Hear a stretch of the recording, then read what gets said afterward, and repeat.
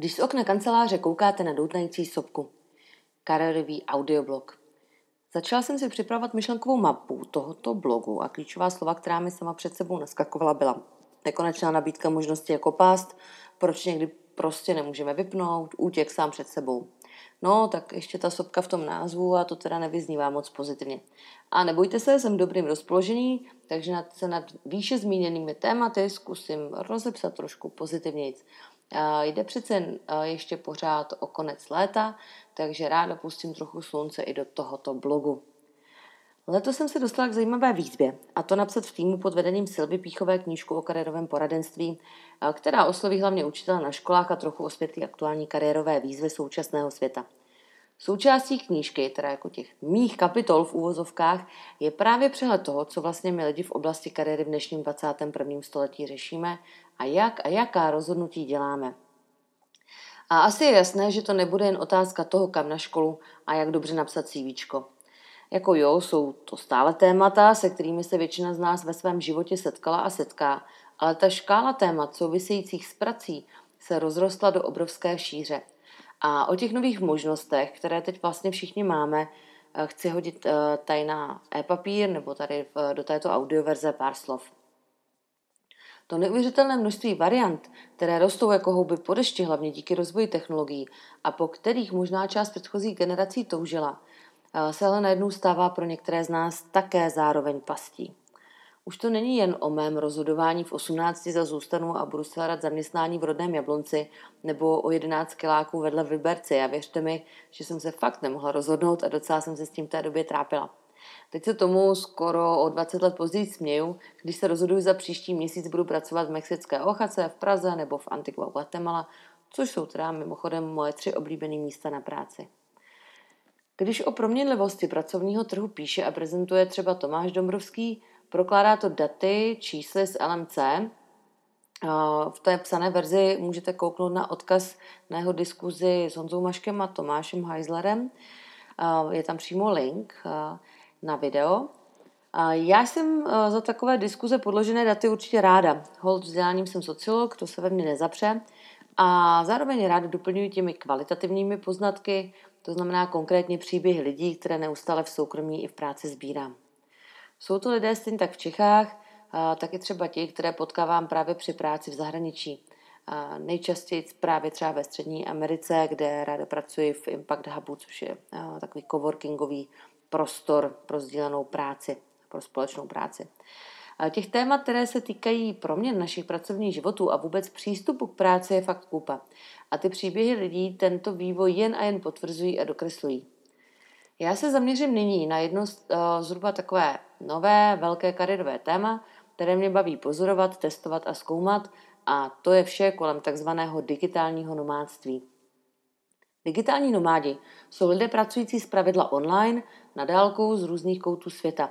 Často můžete vidět na toto téma používání zkratky DN. Nejde tedy o jakéhokoliv expata, který dostal kontrakt v zahraničí, ale ta specifikace této skupiny lidí je spíše dána životním stylem a způsobem, jak ladí svůj soukromý život a pracovní s pobytem v zahraničí. Čím se tedy tito lidé nejčastěji živí? Nejčastěji jsou to práce samozřejmě na první dobrou spojené s rozvojem internetu, takže online marketéři, UX designéři, vývojáři a tak dále. Ale v dnešní době je to třeba také už i holka, která dělá úplně obyčejného pojišťováka po telefonu, e-mailu, nebo kluk, co začal zajišťovat shipping aut z jedné země do druhé. Nebo jsou to třeba lidé, kteří na dálku pronajímají své Airbnb byty v úvozovkách nebo obchodují různě online. A určitě i vy poznáte někoho nebo znáte někoho dalšího s jiným typem práce na dálku. Možná se nyní může zdát, že je to taková móda menšiny, že jde o jakési novodobé hippies, co už jsem taky jednou takhle zaslechla, kteří vymřou, až si prostě pořídí hypotéky klasicky. Ale mrkněte na prezentaci Petra Levise There will be 1 billion digital nomads by 2035, jak si pohrál s extrapolací proměnných.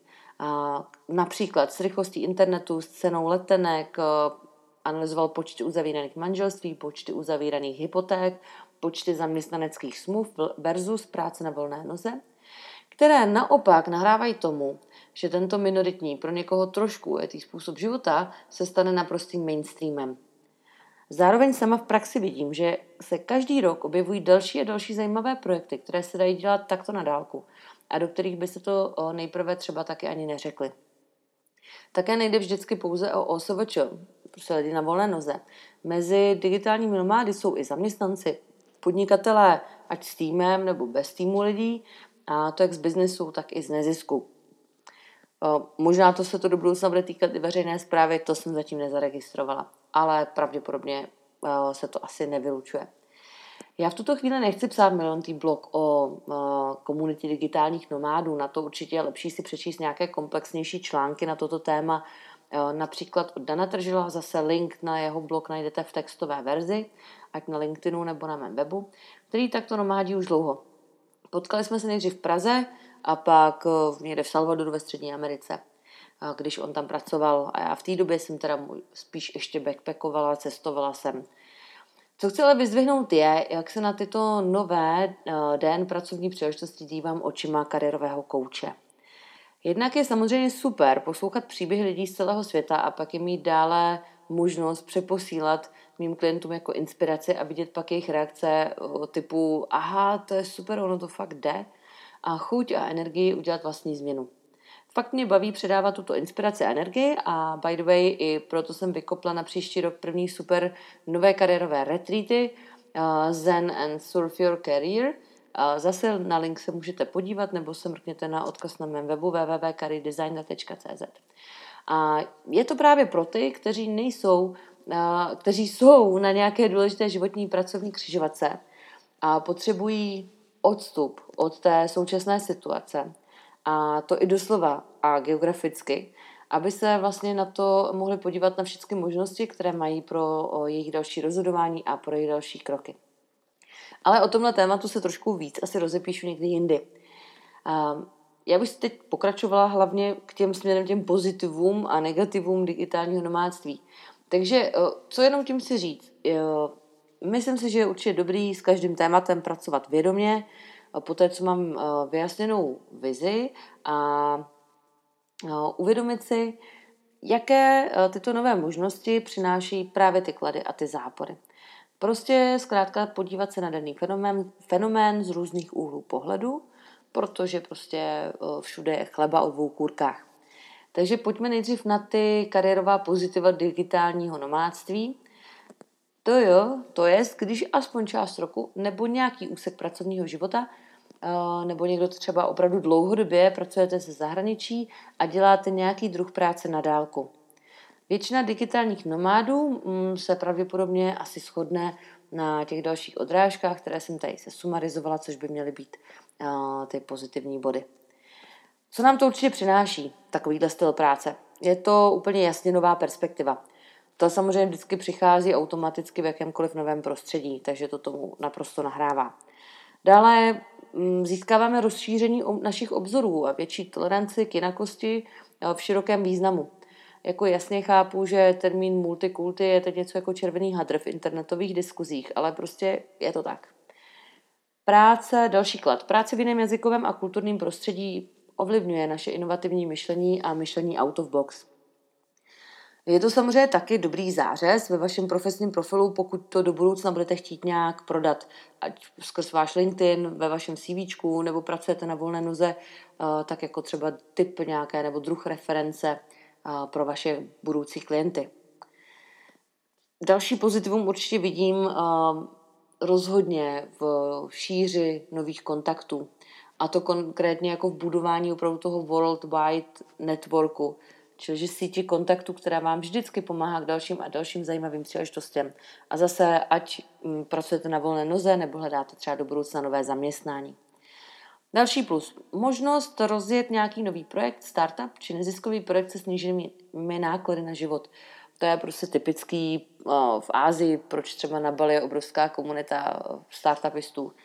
Takže získáte o trochu více času, než vám projekt začne generovat finance. Za mě třeba taky osobně je další pozitivum možnost pracovat někde, kde svítí 90% času slunce, permanentně něco mezi jarem a létem. V mém případě to tak fakt minimálně z půlky ovlivňuje moji duševní pohodu. A s tím často související možnost být taky venku ve zdravějším ovzduší a třeba v blízkosti moře. Zase v té textové verzi blogu se určitě mrkněte tam v téhle části na hezký repostovaný odkaz, kde nám věci pěkně přeměřili, co všecko ovlivňuje pozitivně v naší mysli pobyt u moře. A další plus, ještě tady mám 2 takové výhody, které vnímám a vidím, je vlastně případně možnost třeba si o víkendech poznávat nová místa, když zrovna nepracuju, poznat jinou kulturu, poznat nové lidi. A zase za mě hodně osobně ještě možnost se trošku nechat ovlivnit, nakazit v úvozovkách dobrým tou místní mentalitou. Třeba typicky v latinokultuře je to proto víc žít, užívat si, méně stresit. I když možná to je jako obecně všude jinde, než mimo naši v úvozovkách západní civilizaci. Tak to byly ty plusy. Určitě budu ráda, když mi třeba v komentářích na LinkedIn hodíte nějaké další vaše typy, názory, můžu to pak doplnit v nějakém edit módu. A teď co vidím jako ta nová v uvozovkách kariérní rizika digitálního nomádství.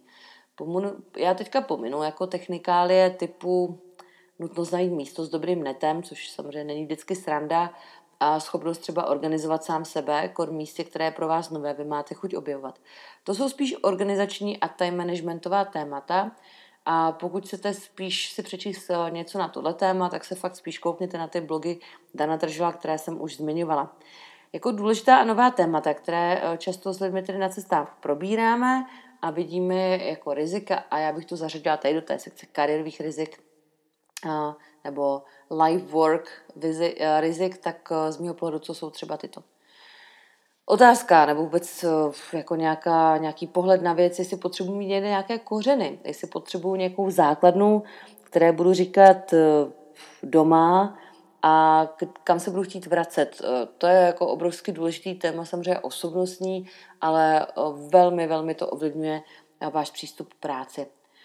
Vůbec, co jsou moje životní a profesní kotvy? Co vlastně dál chci dělat a kde? Zvlášť, když si mohu vlastně dělat, co chci a odkud chci. Jo, takže vlastně kdy a kde mám s tím rozhodnutím začít. Rozhodování a obecně výběr priorit je pro náš mozek sakra náročný proces. Zase házím link v textové podobě na jeden zajímavý článek o tomto tématu. A čím víc a častěji měníme destinace, tak samozřejmě tím je to pro nás větší energetický výdej. I když zase na druhou stranu to třeba může balancovat ten menší počet vlastněných věcí, který taky samozřejmě souvisí s nějakým rozhodováním na denní bázi. Další téma, který jako nadhazuji, že může být případné riziko. Jestli je ta moje práce na cestách v různých zemích stále vědomé rozhodnutí o poznávání něčeho nového, nebo jestli to náhodou není jako útěk před něčím starým, nedořešeným. Jo, alias třeba je mi 20 a hledám svoji vášeň profesní, životní během gap yearu, anebo je mi jako 40 nebo víc a stále se mi žádná vášeň sama jako od sebe neobjevila a já furt čekám, že se to zjeví.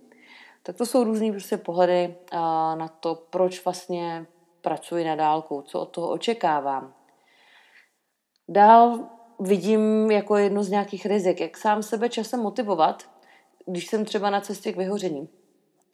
Často je to v případech, kdy mají lidi skvěle placenou práci, kterou dělají vlastně v uvozovkách, samozřejmě skoro z pláže, i když podle mě z pláže se fakt to se jenom říká, píše, protože z mých zkušeností se tam opravdu moc dlouhodobě jako nedá dělat.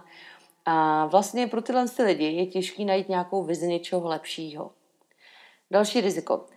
Jak tenhle jako digitální nomádský pracovní život skloubit, ale s tím soukromým? Bude na mě čekat někdo v nějaký konkrétní zemi, kam se budu vracet, nebo budeme cestovat spolu, ale anebo může můj protějšek dělat totéž, nebo vlastně jako nechci životního partnera. Co s tím hodně souvisí samozřejmě, tak jsou taky děti, kde budou vychovávány, kde je čas přestat s domácím vzděláváním na cestách a více se s nimi usadit, a případně v jaké zemi, nebo jestli se spíš budou vzdělávat online, jestli se vracet, třeba nevracet v práci s prací kvůli případným třeba větším zdravotním problémům nebo úrazu, jestli to jako budu moc udělat velmi třeba operativně, Jak moc mi vlastně ta moje práce umožňuje tu operativu a rychlá rozhodování. Pak samozřejmě jsou to i nějaké jako organizační věci, které ale už se souvisejí s tou možností, co můžu dělat na dálku. Jak třeba řešit papírování, když i přes všechny ty technické možnosti internet, co máme, tak furt po nás třeba někdo chce nesmyslně poslat fakturu poštou podepsanou, jo, kterou já vydávám. Neustále se s tím setkávám, hlavně u korporátů. Další třeba téma. Kde mít své podnikání obecně zapsané, jako pokud nepracuju pro někoho jako nějaký zaměstnanec. A taková filozofičtější otázka, ale hodně související s prací samozřejmě taky, jestli to je život, který právě teď chci žít v tomhle věku a v této fázi své životní kariérní cesty. Jestli si dávám pauzu právě od toho pobytu třeba u nás v Čechách v rodné zemi, nebo naopak právě od toho cestování si chci dát pauzu. A jak rychle budu moct přeskládat vlastně ty svoje business priority. A další ještě, co mě napadá, nakonec možná, jestli chci anebo umím své rozhodnutí o stávajícím životním stylu také komunikovat směrem ke svému okolí. K přátelům, k rodině, ke kolegům, ke klientům. Tak to bylo jako, co mě napadlo v podstatě, co může tenhle na první pohled super skvělý, krásný, cool život přinášet za třeba nová rizika nebo nové otázky. Možná a zase pokud byste měli nějaké tipy, komentáře, hoďte mi je do textové podoby na LinkedIn a ráda je tam doplním a nějakým způsobem třeba rozvineme ten seznam. No, takže teďka jak to shrnout nějak optimisticky trošku, aby jsme nekončili jenom těmi hrozbami nebo těmi riziky. Z mýho pohledu je to prostě individuální. Někdo řeší víc A, jiný víc B, někdo si užívá víc výhod C a jiný si cení hlavně výhody D. No. Takže, jak můžete vidět, určitě vidíte všeho chuť. Jsou možnosti, výzvy, způsoby práce, způsoby života, každý preferuje něco jiného. A ta škála je prostě obrovská, až nekonečná, možná v dnešní době. A navíc se stále proměňuje. Pokud vy máte alespoň třeba jednou nebo trochu zkusit chuť ochutnat, zda je to právě to pravé pro vás, pak přece jen zkusím dát nějaký 2 univerzální rady na závěr, které si myslím, že třeba diskutujeme s lidmi na cestách a osvědčili se ne mě, ale i dalším lidem. To znamená, pokud to chcete nějakým způsobem vyzkoušet, a to neznamená prodat dům a odstěhovat se na nějaký pustý ostrov, teda s tím internetem, ale může to být prostě, že zkusíte třeba týden pracovat někde, nevím co, na Malorce nebo ve Španělsku. Jo, takže nic jako zásadního, ale chcete si to vyzkoušet. Nenechte se odradit lidmi, kteří tuhle zkušenost nemají. Nebo zjistili, že to prostě není jejich cesta. To je taky samozřejmě v pořádku. V uvozovkách dobře míněné rady typu, jako to, ale to nejde, a co konkrétně budeš dělat, jak to budeš dělat, a s tvým oborem určitě nemá šanci, nebo ten se takhle nedá dělat, tvůj šéf ti to 100% nepovolí, jak to budeš řešit s kolegama, a co třeba s dětma, kdyby jsi jel někam na díl. Tohle to prostě puste jedním uchem tam a druhým ven, protože co nefunguje u jednoho, bude u druhé fungovat naopak. A je to třeba v situaci, pokud já nevím co, vám máte stejný věk, máte podobnou rodinu, máte podobnou práci v oboru, je to opravdu hodně individuální. Pokud to chcete vyzkoušet, doporučuji step by step, nejdřív začít něčím malým, inspirujte se příběhy lidí, které jsou vám blízké a ukazují, že to jde. A ta druhá rada nebo tip, nepřeplánujte. Já jsem jako docela systematický člověk, ale všeho moc škodí a navíc v dnešní době, ať v klasické kariéře či v životech digitálních nomádů, těch 1000 proměnných opravdu plánovat detailně dlouhodobě dopředu moc nejde. Takže zaměřte se spíš na práci s vizí, co chcete, aby bylo součástí vašeho budoucího nejen pracovního života ve více obecné rovině.